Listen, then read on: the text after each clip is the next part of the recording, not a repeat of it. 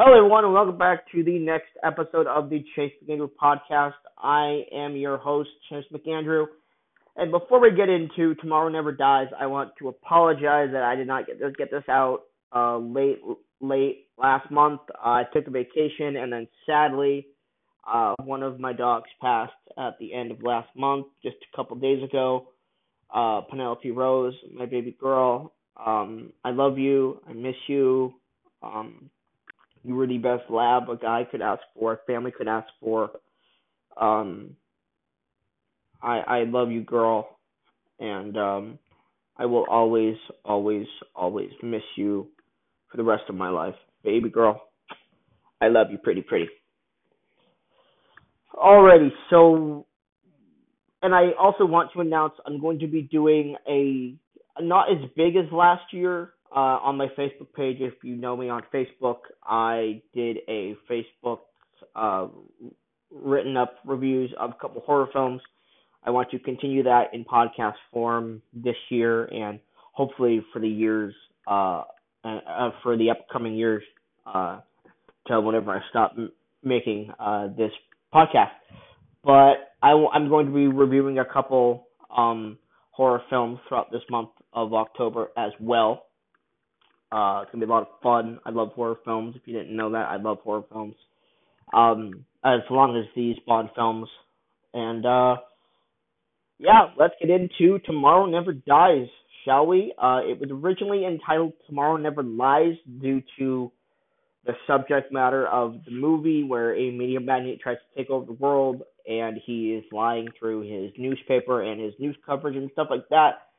Personally, I like Tomorrow Never Lies as a title bit better, but the Bond franchise loves the word die or dies in their title, like DIES, by the way, not DYE or whatever else type of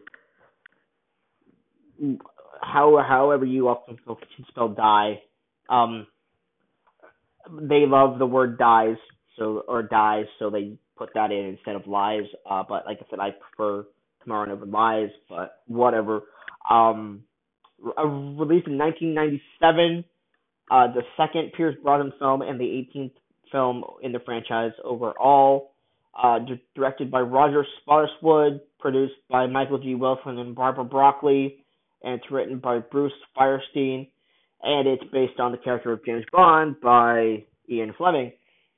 Pierce Brosnan, like I said, is Bond for the second time, and he's really good in this film. He's kind of um growing into the role just a little bit more than he was in Goldeneye. He's very, very good though in the role. I really do like him in this. We have Jonathan Pryce, who is chewing up the scenery in all the hammy glory in this film as Elliot Carver, the main bad guy. Um, Jonathan Pryce is a well-respected and great actor of today, and even back in 1997, he was well respected, and getting him on this film is amazing because he is amazing in this film. Every time he has a long monologue or yells or something, it is chewing up the scenery greatness, over the top greatness. It is amazing. He is fantastic in this film. He alone for the performance of Jonathan Pryce is in my top 10 Bond villains of all time because he is just so much fun in this role. He's so funny. He's great. I love it. And then we have Michelle Yeoh as Wei Lin, who is a badass. This character, Wei Lin, could kick Bond's ass, I believe. And Michelle Yeoh is a badass in real life too. She's a martial artist herself. This was 3 years, I believe, before Crouching Tiger, Hidden Dragon came out. So this was like her introduction before that film. And yeah, she's really good in this film. She's one of the best Bond girls too, because she's Bond's equal and she's a badass. And then we have Terry Hatcher as Paris Carver, which 1997, Terry Hatcher was, I believe, right after the Lois and Clark TV show, the Superman TV show with Dean Cain. Yeah, man, holy crap. Yeah, she's not in the movie much, but the scene she is in, Jonathan Price and Pierce Brosnan are lucky, lucky, lucky men. Let's just say that. Yeah. And then we have Joe Don Baker comes back from the first film as Jack Wade, Bond's CIA friend, and he in his small role in this film, he's pretty good. Uh, Not a lot of screen time, just basically a cameo, like an extended cameo, but yeah, he's really good in the film for his small time. We have Ricky Jay as Gupta, an American techno terrorist who is a henchman of Elliot Carver, and he's good. Ricky Jay is a magician, I believe. They cut out a couple scenes of him doing tricks and stuff, like like magician tricks and stuff. It would have made the character a little bit better. But he's okay in the film. He doesn't really have a lot of dialogue. He just says a couple things and does a couple techno things. That's really about it. And then we have Guts Otto as Stamper, who's the main henchman of the film. He's the blonde henchman that the Bond films love as well as the word die. They love their blonde henchmen, and yeah, he does a good job in the role. He's big, he's intimidating. He does the job, and he's good. So this was the first film post the Cubby Broccoli era of Bond. He sadly passed away, like I said, in my GoldenEye review in 1996, a year after GoldenEye came out, and the year previous to when this film came out. And it's tributed to him at the end of the film as well. And yeah, I was sad to see him, or to know that he passed in between films. But you know, the guy left a legacy. That's for damn sure. I mean, the dude produced every film in the Bond franchise up to this film, so that's pretty. That's 1962 to 1995. I mean, that's pretty crazy. Uh, so yeah. So let's get into the pre-title sequence, and I can't remember if I said this in my review of GoldenEye, but I think all four of Pierce Brosnan's pre-title sequences are actually pretty good. I'm not gonna lie. I think they're all a lot of fun. I think they all um do their job pretty well. I think they're all fun little semi self-contained stories for at least three of them, I think. But yeah, I really like this. I really like this pre-title sequence. Bond has to stop a a a jet from exploding that has nuclear missiles attached to it, so they can so this terrorist market can't have them, essentially. And yeah, it's really fun. The jet plane, the aerial footage is pretty good in this pre-title sequence. Yeah, it's a fun title sequence, and then it goes into the actual title sequence, and the Sheryl Crow song "Tomorrow Never Dies" is good, as well as the title sequence itself. It's very techy. It's very um um just has a lot of technology based imagery. It's or it's late '90s, early 2000s CGI, but it looks pretty good. The song, like I said, I do like it. Um, but I think most Bond fans would agree with me when I say that the song "Surrender" by K.D. Lang, which is actually the post or the end credit song called "Surrender," is a better title sequence song than the Sheryl Crow one. But like I said, I do like the Sheryl Crow song. I just prefer the K.D. Lang song just a little bit more. And like I said, I think a lot of Bond fans would agree with me on that one. Um, so we get into the actual film, and we see a man called Gupta, like I referenced the Ricky Jay character, and he was in the pre-title sequence. He was buying an encoder, and he basically is using that encoder to basically divert the HMS Devonshire off its course into Chinese waters, because millionaire uh, media mogul Elliot Carver is trying to more or less start World War III. Basically, he he basically what Gupta does is um he sends a signal to the HMS Devonshire and basically reroutes it to a different position, and so Elliot Carver's men on their stealth ship can sink it and um, can basically blame it on the Chinese. Um, so World War III can, hope in Carver's eye, hopefully start. And then we have and then we have um, a sequence where M and the British Navy commander are talking, and Bond comes in and says, "Hey, this this I just got this information like an hour ago, and my guy in Saigon got the news 2 hours before that. So how did this newspaper find out? This is the next day, by the way, when everybody finds out about the sinking of the HMS Devonshire, and then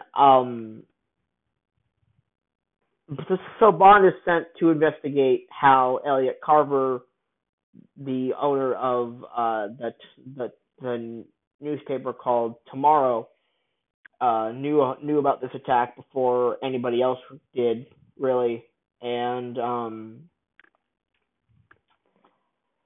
he basically goes to Hamburg, Germany, and basically is sent to investigate. And Bond finds his old girlfriend at the launch party of Elliot's 24-hour news network. He finds Paris Carver, like I said, played by Terry Hatcher, an old girlfriend of Bond, and yeah, it's Bond is found out. Bond lets Carver's men take him and beat him up until he's like, okay, I'm done with this crap, and he beats the crap out of all his guys. Bond escapes the party, but before that, he takes out Elliot's inaugural broadcast, and that pisses off Elliot. And instead of sending one of his men, Elliot sends Paris to go and basically seduce Bond. And the next morning, Paris gives Bond information, and then about how to get into his newspaper factory to find the encoder. Bond goes to the factory, finds the encoder, goes back to his hotel room. He sees that Paris has been killed by a man named Dr. Kaufman, and Dr. Kaufman, it's a good scene, but here's the thing. It's James Bond, and the character of Dr. Kaufman is. I don't want to say the guy is miscast. I think the guy's a good actor, but he's just kind of a goofy guy. You don't buy him as a killer or an assassin. So Bond kills Kaufman, and he escapes. And earlier in the film, when Bond lands in Hamburg, Germany, you have a sequence where he meets Q, and Q has his scene in Germany, and he gives Bond his BMW, his new BMW car, and Bond on his phone has a pad that he can drive the car remotely from the phone. So Bond uses his phone to escape his hotel after killing Dr. Kaufman. He uses the pad on the phone to steer the car. He jumps in the car while Stamper and his men are trying to shoot it at the car. And then there's a whole chase scene in the hotel garage, and Bond just goes around and around, around and around and around and around and around, and finally jumps out of the car again, crashes it, um, and he escapes once again. And it's a good little sequence. It's fun. It's this movie I really think is where people started to say, "Oh, the Bond films are becoming nothing more than just shoot 'em ups and a lot of gunfire and not much to story." I don't quite agree with that completely. There is some story there. There is story to this film, but the shoot 'em up aspect is definitely there. Um, so after he has the encoder, Bond goes to a U.S. Air Force base in Okinawa, Japan, and he more or less find no, not more or less. He finds out that the encoder that Gupta stole, that he stole from the from the paper factory, that the encoder had been tampered with, so that set the signal, the wrong signal to the HMS Devonshire, and that's how it sunk and was destroyed. And so that's what they think. And then that's where Jack Wade comes in. Bond Halo jumps down from a U.S. plane to where the encoder says the British ship is. Bond finds the British ship, and that's where Wei Lin comes into the story. After we met her earlier as a journalist, um, but she's actually a Chinese agent, and they search the ship. And as the ship is about to sink again, because it's sitting on a rock, and but to crush the rock and sink, Bond and Wei Lin discover that a missile inside of the ship is missing, and they escape the ship before it can sink. And once they surface, they find Stamper and his men have killed all of Wei Lin's ship contacts on board of her ship. How she got there, and they take Bond and Wei Lin to the Saigon base for Elliot Carver, and Carver basically tells them that they're going to get tortured and killed. Bond and Wei Lin escape, and they have an awesome. This chase scene, by the way, is awesome. I've always loved this chase scene. Bond and Wei Lin are handcuffed together, and they take a motorcycle through the streets of Saigon, and they're being chased by cars and helicopters, and it's really really cool sequence. And Wei Lin has to 3 or 4 times has to maneuver herself to the back of Bond to be in front of Bond. She just maneuvers herself around the bike, and it's a really cool, inventive, fun action sequence. And then after Bond and Wei Lin go to her agency base in Saigon, and um, they go to stop Carver in his stealth ship, and they try before he blows up. Basically, Carver's plan. Um,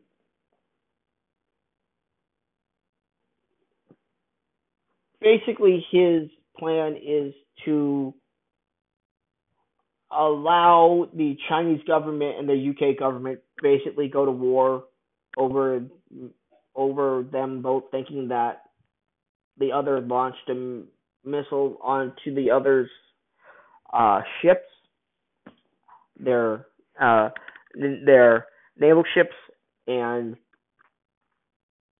they basically have to stop that from Bond and Wayland have to stop that from happening aboard Carver's stealth ship. And then you have this really cool, again, shoot 'em up sequence where Bond and Wei Lin are going in, but Wei Lin gets captured, so Bond has to kind of shoot his way through and get Wei Lin back. And Bond captures Gupta and says, "Let's swap Wei Lin for Gupta." And Carver asks him if, or he asks Gupta if the launch is ready. He says, "Okay, you've outlived your contract," and he kills Gupta. And Bond's like, "Crap." And Bond goes off on his own plan B, basically, and starts destroying the stealth ship, starts blowing it up, and Wei Lin manages to escape, and they both start blowing up and taking down the stealth ship before it explodes, basically. And it's a fun action sequence. It's not it at the beginning when they're setting the bombs on the ship, they set it for 10 minutes. Yeah, this is at least a 20-minute sequence, or maybe even 25-minute sequence. Last half hour of this film is maybe 25, 30 minutes of this film. So the time, it's not 10 minutes, it's 25 minutes, which is what happens in a Bond film when there's a bunch of action and it's fun, it's cool. And yeah, that's basically it. They blow up the ship. The Chinese and UK governments find out that Carver has been playing them the whole time with this encoder because Bond and Wei Lin basically told them both what had happened, or both governments what had happened. And yeah, that's really it. 21 minutes. Yeah, I like this film. I mean, what can I say? I like it. It's fun. Is it his best? Is it Brosnan's best? No, but it's fun. I enjoy it. I think I have a lot more liking to the Brosnan film because these are the films that I watched the most as a kid, especially Goldeneye. His other three, yes, I did watch them, but just not as much as Goldeneye because Goldeneye is perfection. I really like this movie though. Wei Lin's an awesome badass Bond girl. The action's fun. The villain is great. Jonathan Pryce, like I said, is awesome. The story is there. It's a 2 hour movie, but it's fun. I enjoy it a lot. And yeah, that's about it for this one, guys. It's a fun movie. I like it. I like it a lot. I'm gonna give it a B. It's fun. It's a good second entry. It's a kind of a standard Bond film for what the modern age Bond film could be. But yeah, I like it. I like it. I'm gonna give it a B, like I said. So thank you everybody for listening, and I'll see you guys next time for my first Halloween review, which will probably happen just. I'll probably do The World Is Not Enough first, and then my first Halloween review for October. So look for those in the next couple days, and I'll see you guys next time.